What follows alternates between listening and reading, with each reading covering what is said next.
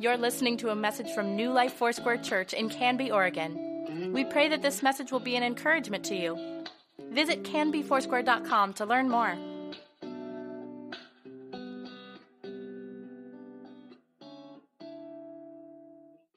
You're still my favorite. Am I? I think it's because I write the check. Maybe that's it. I don't know. I know Renee likes me, and I like Renee. Welcome. It's good to see you. Good morning. It really is. This is good to be here. It really is good to spend time with you. We've been gone for, as I said earlier, the last 4 weeks. And I want to thank you. I really do. Really from the bottom of our hearts, Annette and I and our family want to thank you for, being a place, being a church where you can actually get away. The pastor can get away, and hey, nothing burned down. Everybody's doing really well. And I want to thank you for giving us permission to do that, helping us do that, encouraging us to do that. So we did a lot of different things the 4 weeks we were gone. One of the things we did is we hung out with family. That was a lot of fun. We went to Central Oregon, and that is a picture of 3 of my 5 grandkids. And we had a blast on the Deschutes. It's so much fun now because they're old enough, they actually just jump in. So it's like, wow, they're growing up here. This is fun. And we had a great time and enjoyed it. Other things we did, we kind of had a smattering of a little, I wouldn't say work, but we did a retreat. Annette and I did a young marriage retreat, young families retreat for pastors who probably most of them had only been in the ministry for maybe 5 years at the most. And so we went to Sequim, Washington, hung out there with these young leaders, and we had a blast. So there was a little work involved. Going to a family reunion, some might define that as a little work as well. But it was we did it was good. I don't though. I don't. Does everybody hear that? I don't define that as work. Okay, good. Wow, get off that one.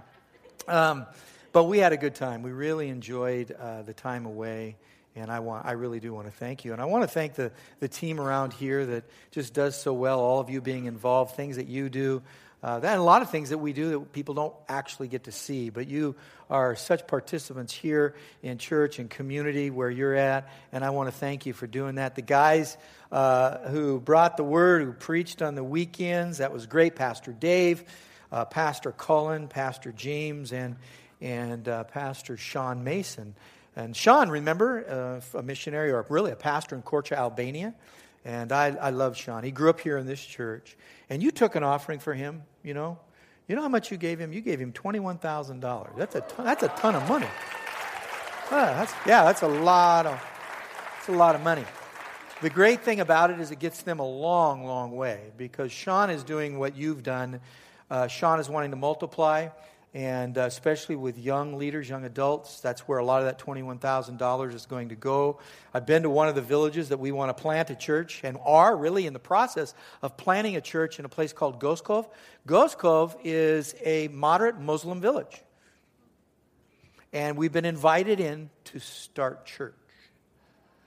And this is amazing what God's doing. The things that are going on. And Sean, I love Sean and Vita and what they've done. And what they're going to continue to do. So, wow, your giving was like over the top, and it was great. And that's going to go a long, long way there. A long way there. I went into Korcha, spent 1 week. I had 10,000 lek. Does that sound like a lot? It's like $100. I had 10,000 lek. It was $100, and I left with $50. So you don't spend a lot while you're there. So our money goes a long way. So thank you for your generosity. So today I'm going to do something that I don't really think I've done in the time that I've been here as pastor. I've done parts of this where I've told our story. But today I want to give you more of maybe more an exhaustive understanding of our story and who we are. And the reason we want to do that is very important.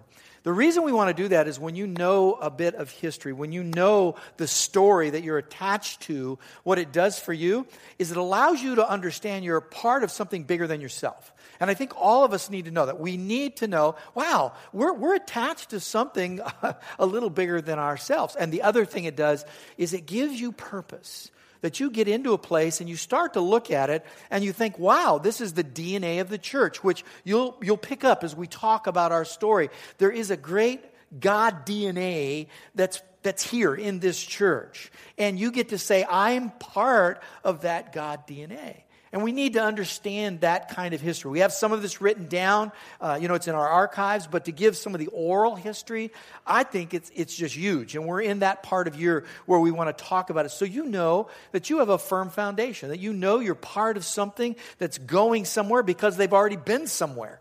And it's exciting to see what God's doing. So we were founded, this church was founded in November of 1978. It was founded by some great people, Jack and Linda Gustafson, and then a great core team that came and were part of the church plant. So you are obviously a part of a church plant. That's where we started in 1978. The core team that came, great people, because it's just not a pastor. It's a team. It's a core that comes, dedicated people. And, we're blessed because a lot of those folks are still in this church today. I mean, that they came here in 1978, and they are still here. They are still committed, and it's exciting to see what God has done. Now, I did this last service. How many were here at the very beginning? Kind of the very beginning. There you go. Boston's, okay. Yeah, you were little then. You were a little girl back then. And then right after that, the first 3 years, I think Doug and Lori, by the way, I want to do something. Doug and Lori, stand up. They don't know I'm going to do this. Here are our first youth pastors of Canby Foursquare Church. So that's our first. Yeah. So when I came, they resigned. So I don't know why. I mean, I'm still trying to figure that one out, But we do have just a great history here. And there are people here that have just dedicated their life and their ministry, their resources, their gifting to this community. You need to know that. You need to understand that because it's huge. It's bigger than us. It's bigger than me. This is a great thing, what God has really, what He's done here. So the first church service was held in the Willamette Savings and Loan building. It's no longer there, but there is a building there, and some of you might bank there. It's now Chase Bank on 4th and Holly. So if you bank there, you're walking on sacred ground, man. You didn't even know it, did you? You wondered why everything rumbled there. Oh, no, that's you're giving your money away is why it feels like that. But you go in there, it's great. That's where we started. They outgrew the bank, the savings and loan, and they moved to Ackerman Middle School. And from Ackerman Middle School came here to this site, and building number 1 across the parking lot was the first building there. I think it was a truck maintenance building. Is that what it was, Doug? So they brought in big old honking trucks to fix in that building, and we got it. And God opened the door for that to happen pretty raw. Man, there was just blackberries and gravel in a building. And so God just continued to move. And the Gustafsons were here for about 7.5 years before they left to plant a church in Florida. So now you're going to start to see a picture here of something that you're part of. They left to plant this church in Florida. From the church in Florida, with a little hiatus, they went from there to Brazil and minister still in Brazil. And what they do is they do leadership training for Brazilian leaders and pastors, still there to this very day. So what did you do? You sent them out after 7.5 years to be missionaries, to be pastors. And wow, this is your legacy. Now, this is what's great about it. You are a sending church. Can I say this? When God puts DNA in you and you're a sending church, you just can't help yourself because it's in you. This is what you do. Might not be the same for other churches, and that's all right, but for you, it's about being sent because the next pastor that came was Jim and Connie Kingsbury. They came in 1985, and it wasn't too long after they had been here for like 2.5 years that they felt that same stirring. So what happened? Jim and Connie left in 1988 to be missionaries to the Middle East. Now, you think it's tough now there. It was tough back then. And so they were sent from here. You sent them again. So you see this picture unfolding. And so they did. That's what they've done. That's what they've been doing is missionaries to Muslim countries and people. And then Annette and I, we had 2 boys at the time. Becca had not shown up yet. We arrived here in September of 1988. Yeah. So we were there. Hey, you know what? I'm not sure. I wore a tie to the office. I can't believe it. I'd never do that now. I don't know what. But I think that's the kind of residual from the church I came from, was a little more formal. But they got me out of that. Thank you, guys. I appreciate it. You shook me loose fast, and I needed to be shaken loose. But there was and Becca was born actually after we arrived here. By the way, it'll be 28 years, 2 weeks from today, I think, is our 28th anniversary. It was right after, I think it was right after Labor Day. So 28 years ago, we showed up in this place. So how did we get here? This is how our story goes. Annette and I felt for, probably 4 or 5 years before we arrived in Canby, that God was stirring our hearts to pastor. And there were different churches that invited us to interview. None of them really wanted us. They probably wanted Annette. I'm not sure they wanted me. So we just didn't have that happen. And then the Lord just gave us this burden, this heart for this community. Because we would just get in the car and drive this way. This is before 205 was all the way through. So you come down 99. And we drove through this community and we said, wow, there's something happening here. God is doing some good things in this community. And I remember one time we pulled in this parking lot and just kind of prayed. We sat there and we just prayed.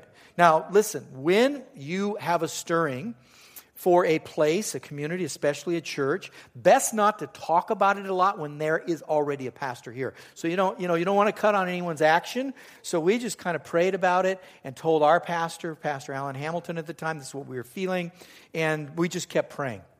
And we just kept asking the Lord, okay, where do you want us to go? What do you want us to do? And we knew this was the target.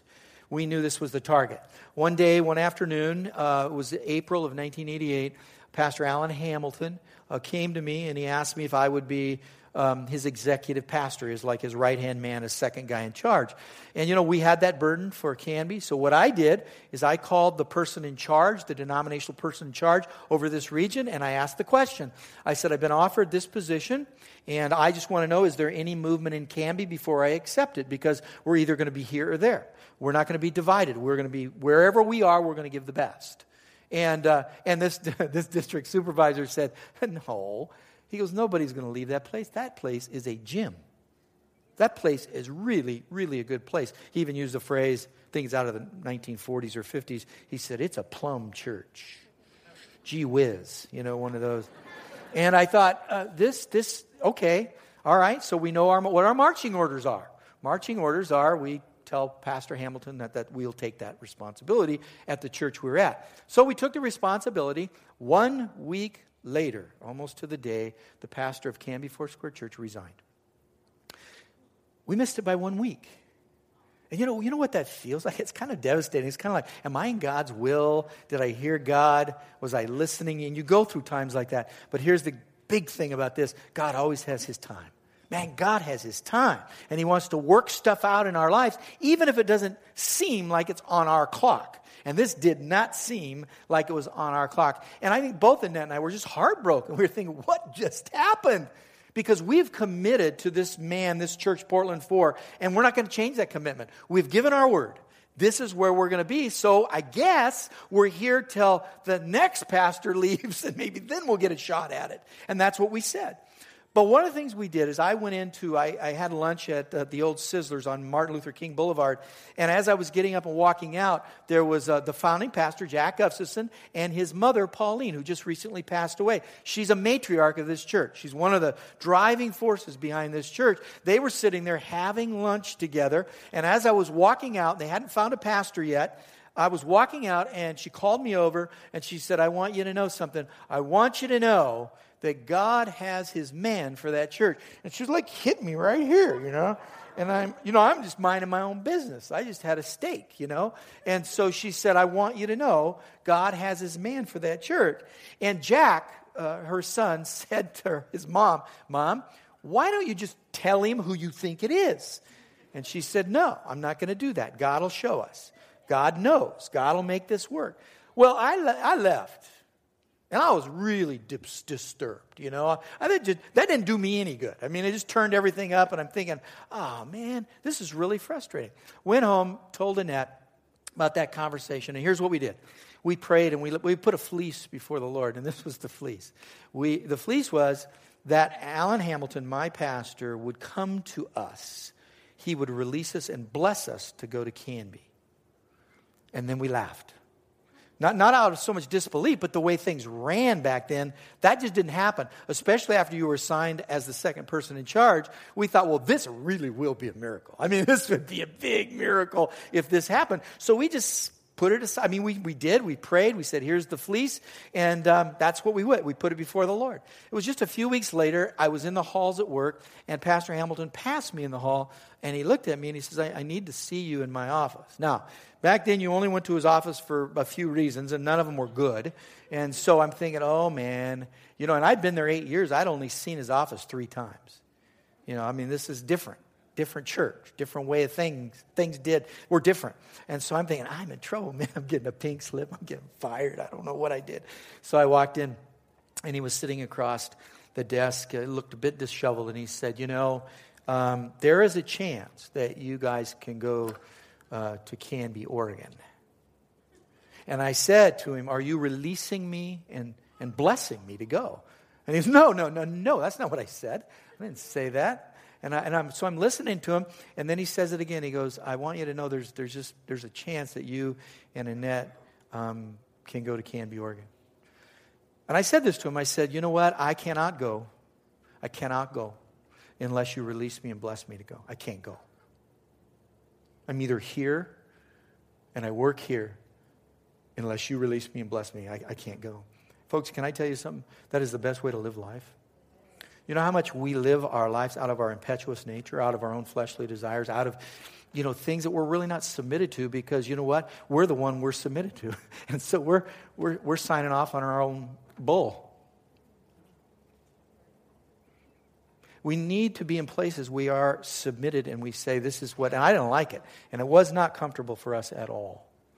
And so what I did, as I said, I can't go, Pastor. I can't go. I can't go. He got up, walked around the desk, stood behind me, and he put his hands on my shoulders. And the reason it probably means a lot to me now, because he just recently passed away. And he put his hands on my shoulders, and he said, son, I release you and I bless you to go. Man, you want to talk about off and running. So I ran out of the office, and I called Annette, and I said, Annette, we got to pray if we're going to go to Canby or not. She goes, well, what did I say? We got released the fleece. It came true. She goes, I thought that's what we've been doing. We've been praying for that. That's what. Oh, yeah, we're going. Wow. We're going. And so it was August 20th, 1988 that Annette and I met with the elders and council members of this church in building number 2 across the parking lot. And when we went in, we sat down. We don't know each other. We're trying to get to know each other. Everybody has their own questions. Look real. I even carried in a briefcase. Like I knew what I was doing. At least I wanted them to think I knew what I was doing. I didn't have a clue. And so I walk in, and we start talking. We have these questions. And about 5 minutes into these questions, everyone puts all the questions down, everything closed, and everyone starts crying. This is the Lord. This is amazing. So the man running the meeting from Foursquare, he says, well, we need to just all stand and sing, we're standing on holy ground. So we all stood up and held hands and said, we're standing on holy ground. So after the meeting, I'm talking to this guy from Foursquare, and I'm going, whoa! I said, that was amazing. I said, you get to do this all the time like this? And he goes, He goes, that's the first time that ever happened. We said, wow, this is amazing, the way God had opened the door. Well, while we were in that meeting, I was looking around the guys, and it was kind of weird because I looked around and I saw 3 guys.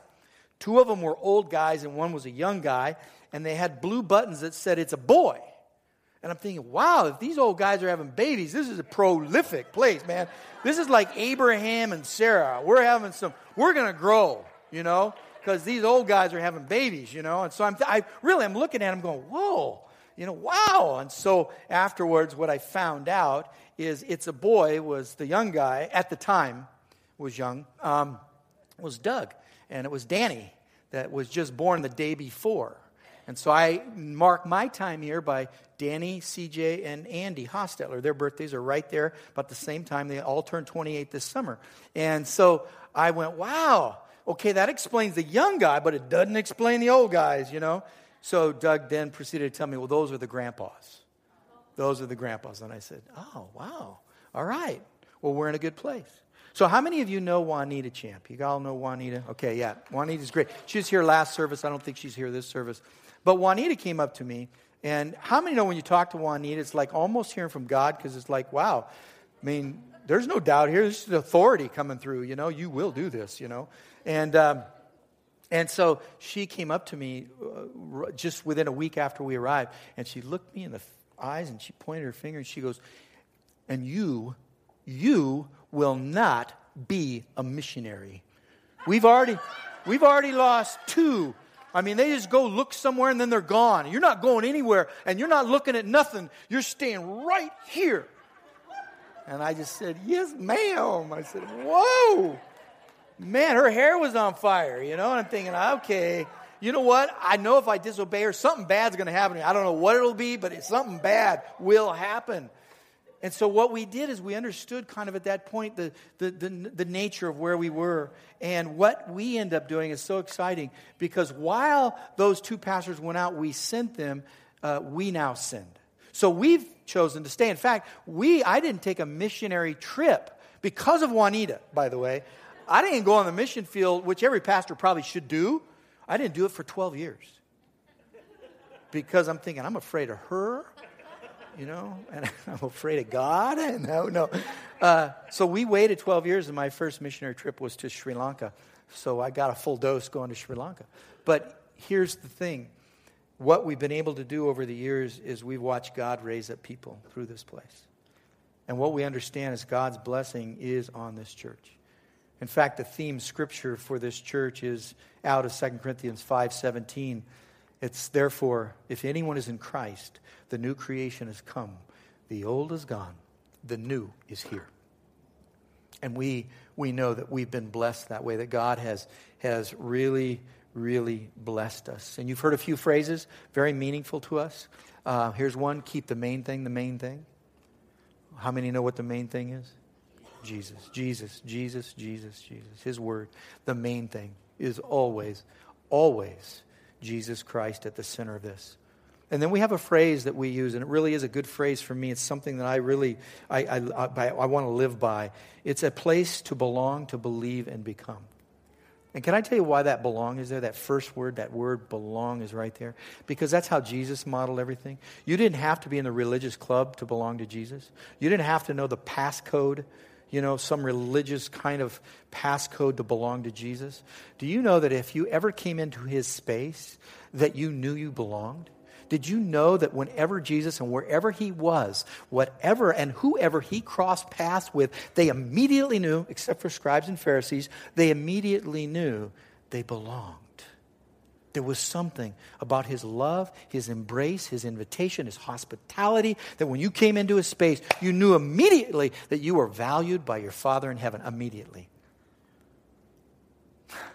Man, the people he had belonged. I mean, blind Bartimaeus, Zacchaeus, tax collectors, sinners, prostitutes, all of these people in the presence of Jesus belonged first. He didn't come to them and say, okay, you got to learn these spiritual laws right here, and you got to know the hand waves and signals and all the codes. He said, no. He said, you come in and you have that sense that you belong to your Father in heaven. And guess what? Everyone in this room belongs. You belong to Jesus Christ. Now, it's you reckoning with that. It's you dealing with that. What does that look like? And that's why the next word is believe. You come into the presence, and look what happens. They come into Jesus' presence. Most of them have no clue, what they're signing up for, including the disciples. They didn't get it for a long time. So they come in, they go, wow, this guy's on his way somewhere. I belong to something. And then what happens is God begins to work by his Holy Spirit, where there is a belief that begins to develop. The belief for Peter was, and for all of us who come to that place of realization by the Holy Spirit, is you are the Christ. You are the Son of the living God. But he was with Jesus for a while, by the way, until he said that.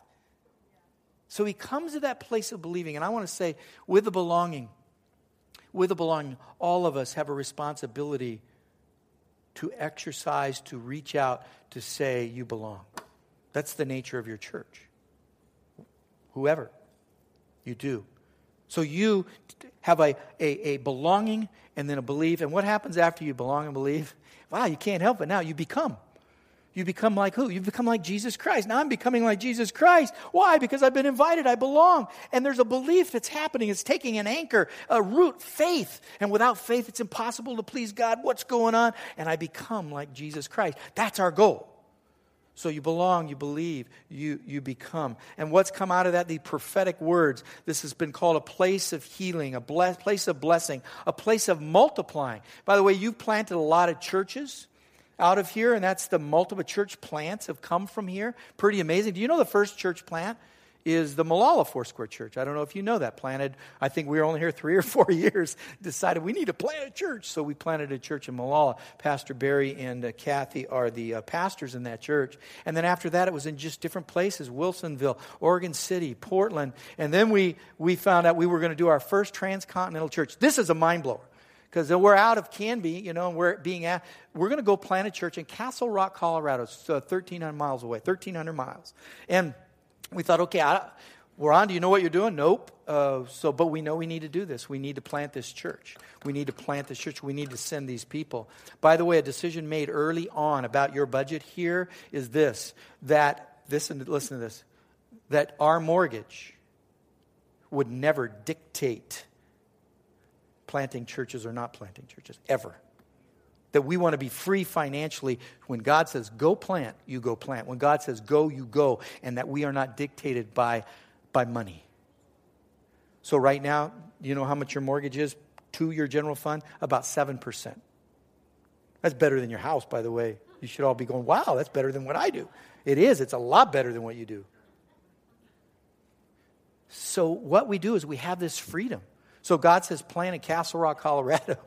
so I-25, wow, Front Range, okay. And we just knew that this is what God wanted. So we put this out there. Hey, we're going to plant Castle Rock, Colorado. Everybody's going, what? But can I tell you what happened? Young families, friends, everyone, 80 to 100 people picked up roots here and are now and have influenced that I-25 corridor. 80 to 100 people. That's incredible. Who does stuff like that? Who does stuff like that, And I'll tell you what, it's a cost. Relationship is a cost because you are connected. I'm connected with these people. To see people go is hard on you. It's hard on you. Remember when Alan Hamilton laid hand on me and said, hey, you're blessed? I was going, yeah, I'm only in my early 30s. Yeah, you should have done that a long time ago. That's what this is all about. You got that young, you can do it and everybody should do it. You get older and it is not that easy. Because why? You love people. It's a weird thing God asks you to do. Lay your life down for your sheep and then send them away. What? There's some I do want to send away, but not,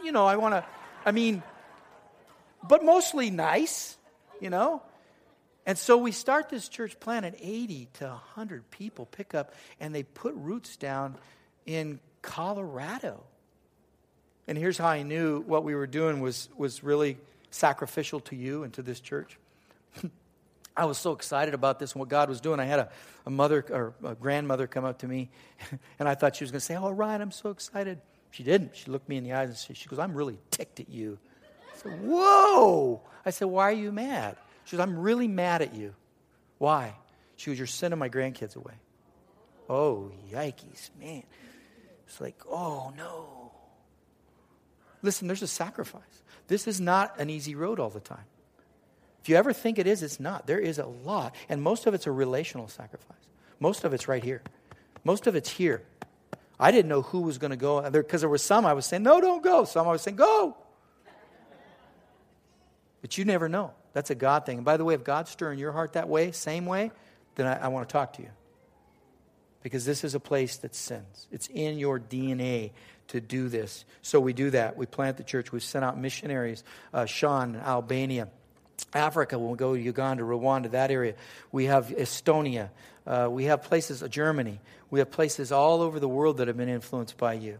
You need to understand that magnitude and what you really are a part of. And then, how do we train these people? That was what was crazy for me. I said, man, we're sending these people out. They're rookies. And most of us feel that way. So what do? Is we start Canby Bible College, at first called Leadership Training Institute. And like I said earlier, it's all kind of birthed out of pain. It is. Well, there was personal pain to starting Canby Bible College because it happened over a cup of coffee. Someone called me, and they were in the church, and they said, hey, I want to have a cup of coffee with you. And things were going really well, and I thought, this guy wants to talk about how good things are going. We sat down, and he says, I really can't learn from you. I'm thinking, what? He says, I need more than what you teach. You're not really a good teacher. And so I need more. And so I'm listening to this guy, and this is painful. It's painful. But when we were done, I said, he's right. And by the way, if your only word is this half hour, you might be messed up. Let it sink in. If this is all you're getting of God's word and fellowship, you might be messed up. Because you need more. And the reality of that came through a very difficult conversation. So I came back to what team we had, and I said, guys, it can't just be Sunday morning. This has to be about sending. This has to be about 7 days a week. This has to be a lot bigger than just a weekend. And that's how, in 1998, Canby Bible College was started. And today, influences, impacts the globe. That's how those things start. So we have that happening. So making disciples who make disciples. Isn't that what we're about? This is what I love. Matthew, so it's biblical. You got to hear this. Matthew 4:18-20 says, as Jesus was walking beside the Sea of Galilee, he saw two brothers, Simon called Peter and his brother Andrew. And they were casting a net into a lake, for they were fishermen. Come follow me, Jesus said, and I will send you out to fish for people. At once they left their nets and they followed him. That's our call. That's your call.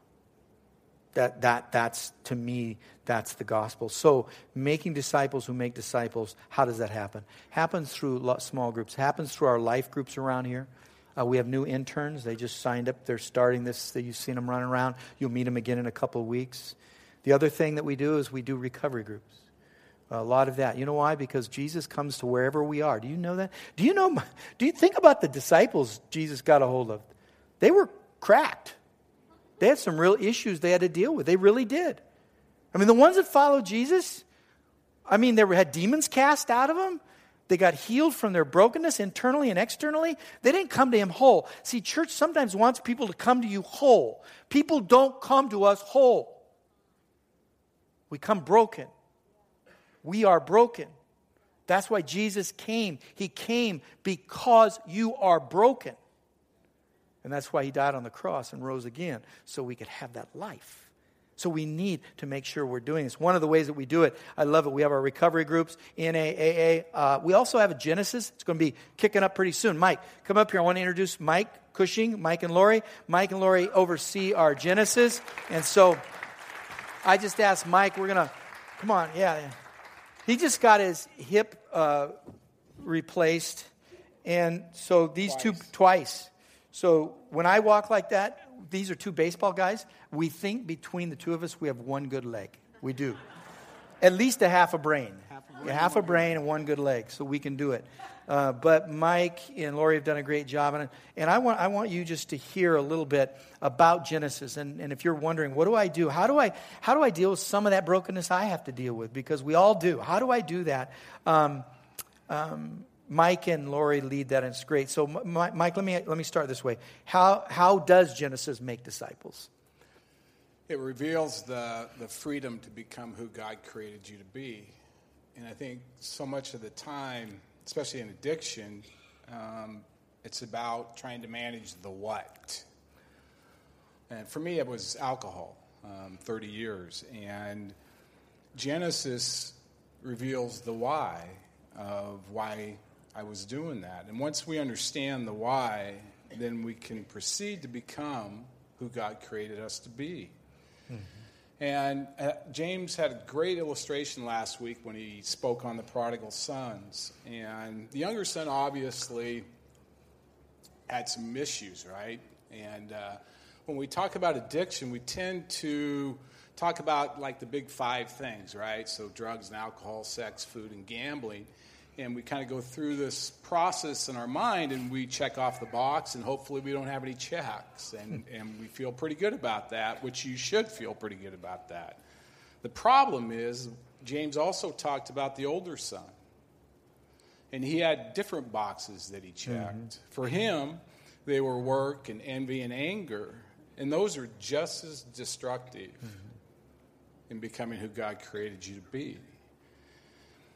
And we had kind of this mantra when I was coaching baseball, and that is everybody reverts back to what they know when the pressure is on. Mm-hmm.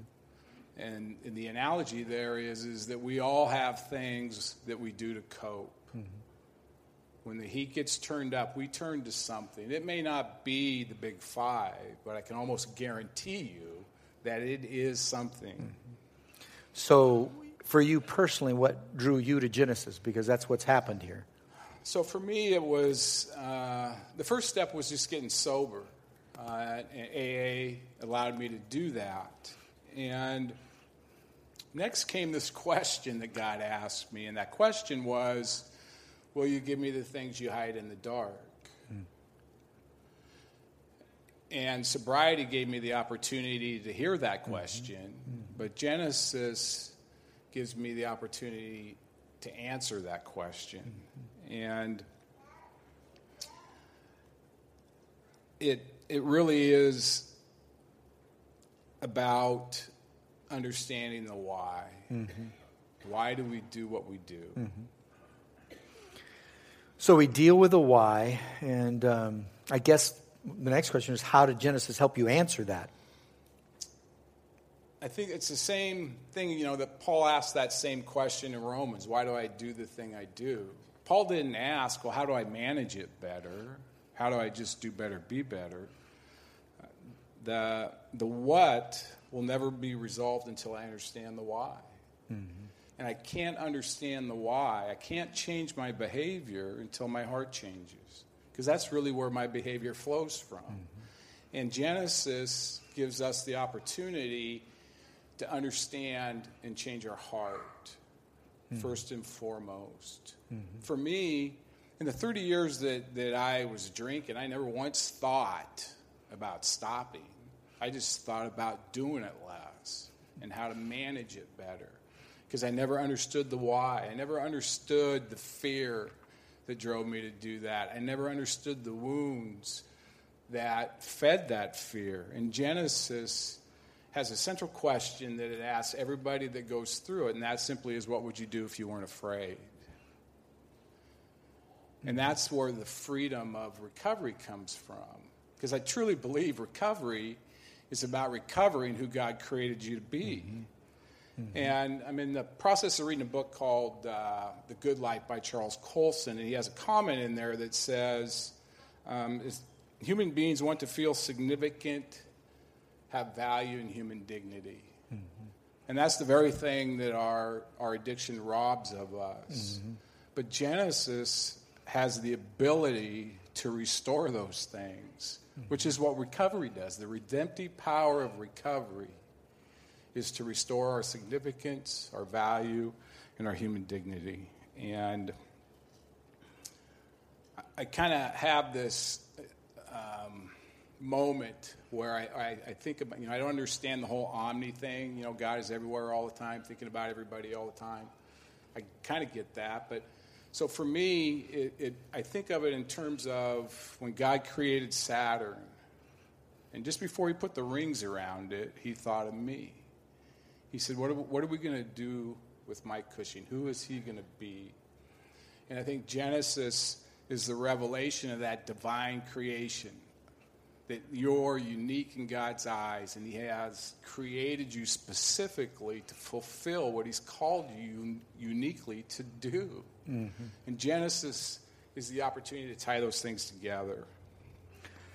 So if we look at this, and this is what I wanted to say, and I said it last service, when you think about God putting you on this planet for a purpose, and he has created you uniquely, and we all know that there are bumps and bruises and hurts and pains and brokenness along the way because you live on an imperfect planet that has a lot of sin. You get knocked around. So then the question is how many of us are in recovery right now? There you go. Good. You guys are getting this. It's all of us. It's all of us. It might not be the big five. Maybe, and you have to deal with those things. But there's these things that we have to, and you don't just get over it at some magical age. Like when you're 50, okay, I've been there and done it. Listen, you're still living life. And if you're still living life, you're going to still get banged around. You got relational hurts. You got other things that you have to be current with those things. And that's one of the things I know Genesis helps us deal with. It helps us stay current. Our recovery groups helps us stay current with what it is that God is doing and how is the world affecting me on this journey to Jesus and become more like Him. So here's the other question. Now, it's one we're all dying to hear. When do we start? So we'll start September 19th at 7 o'clock in Building 2. Have an orientation. So come in if you have questions. Obviously, we're going to answer all those. And hopefully, you'll find a reason to belong, Ron talked about. Mm-hmm. A while ago, the Lord was, so as I was praying about this new season, I was like, okay, God, what do you want to do? Last time we had a meal, and it was awesome. It was great. So, Lord, what do you want to do this time? And He said, you need to learn how to celebrate. And I thought He was talking about you guys, but what He was really talking about was me. And the great thing about releasing is our facilitators, almost all of them are on to different things. Mm-hmm. They're on to following who God created them to be. Mm-hmm. And that is an awesome thing. Mm-hmm. The downside of that is, obviously, we need some more. And I always look at that as I ask the question, will you do for someone else what somebody did for you? Yeah. That's cool. And that's really the question. Yeah. And that's it. That's where no free lunches, man. No free lunches. So we want to make sure that we do. Yes. We want to pass that on. Hey, thank you. Let Mike know you appreciate it. Thank you. Thanks, brother.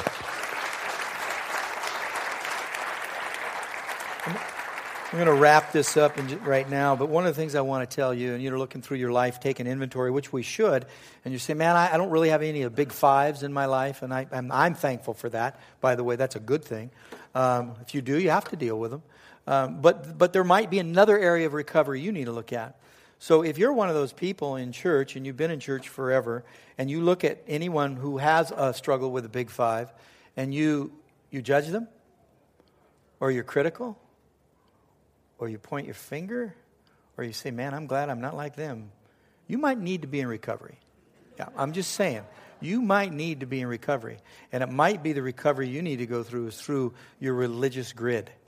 And you need to have that wiped out, cleaned, and made whole. Because that'll keep us. That'll keep us from going the places God wants us to go. So part of my recovery, part of your recovery, you know what else God has designed? And it is a critical part of your recovery. I'm going to tell you what it is. It's a critical part of your journey. Oftentimes we leave it out and we shouldn't. It's you are required and asked by God to serve others. That's while I'm serving, that's part of my health. That's how I get stronger, by serving others. And we're in a place we're saying we got to do that. God, help us do that. God's given us a lot of ways to do it. But I want you to listen to this video for just a second and listen to the testimonies here. Go ahead.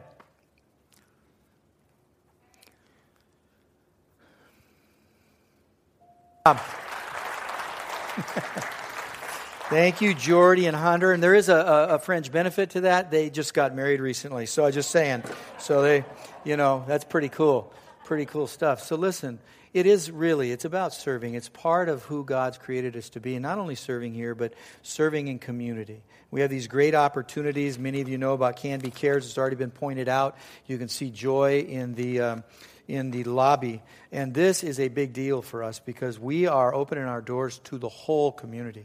And there are probably going to be upwards to 1,000, 1,200 or so people here. And we really do need all the help we can get to reach into the community, touch, and bring the gospel in some practical ways. So do this with me. Why don't you stand up? Again, thank you, man. This has been... photo albums. I forgot to mention that. The photo albums, if you want to really see like some bad pictures of me, there's some... You didn't get enough. There's some right out in the lobby. There's a lot of photo albums. You can go and check it out. You do. Let me say this. You have a rich history. You have a great heritage. You've created a legacy, and we want to continue to make that alive and well in Jesus' name. If you need someone to pray with you right after Thank you for listening. Please let us know if you have questions or would like us to pray with you. You can contact the church office most weekdays at 503-266-4444 and anytime through canbyfoursquare.com.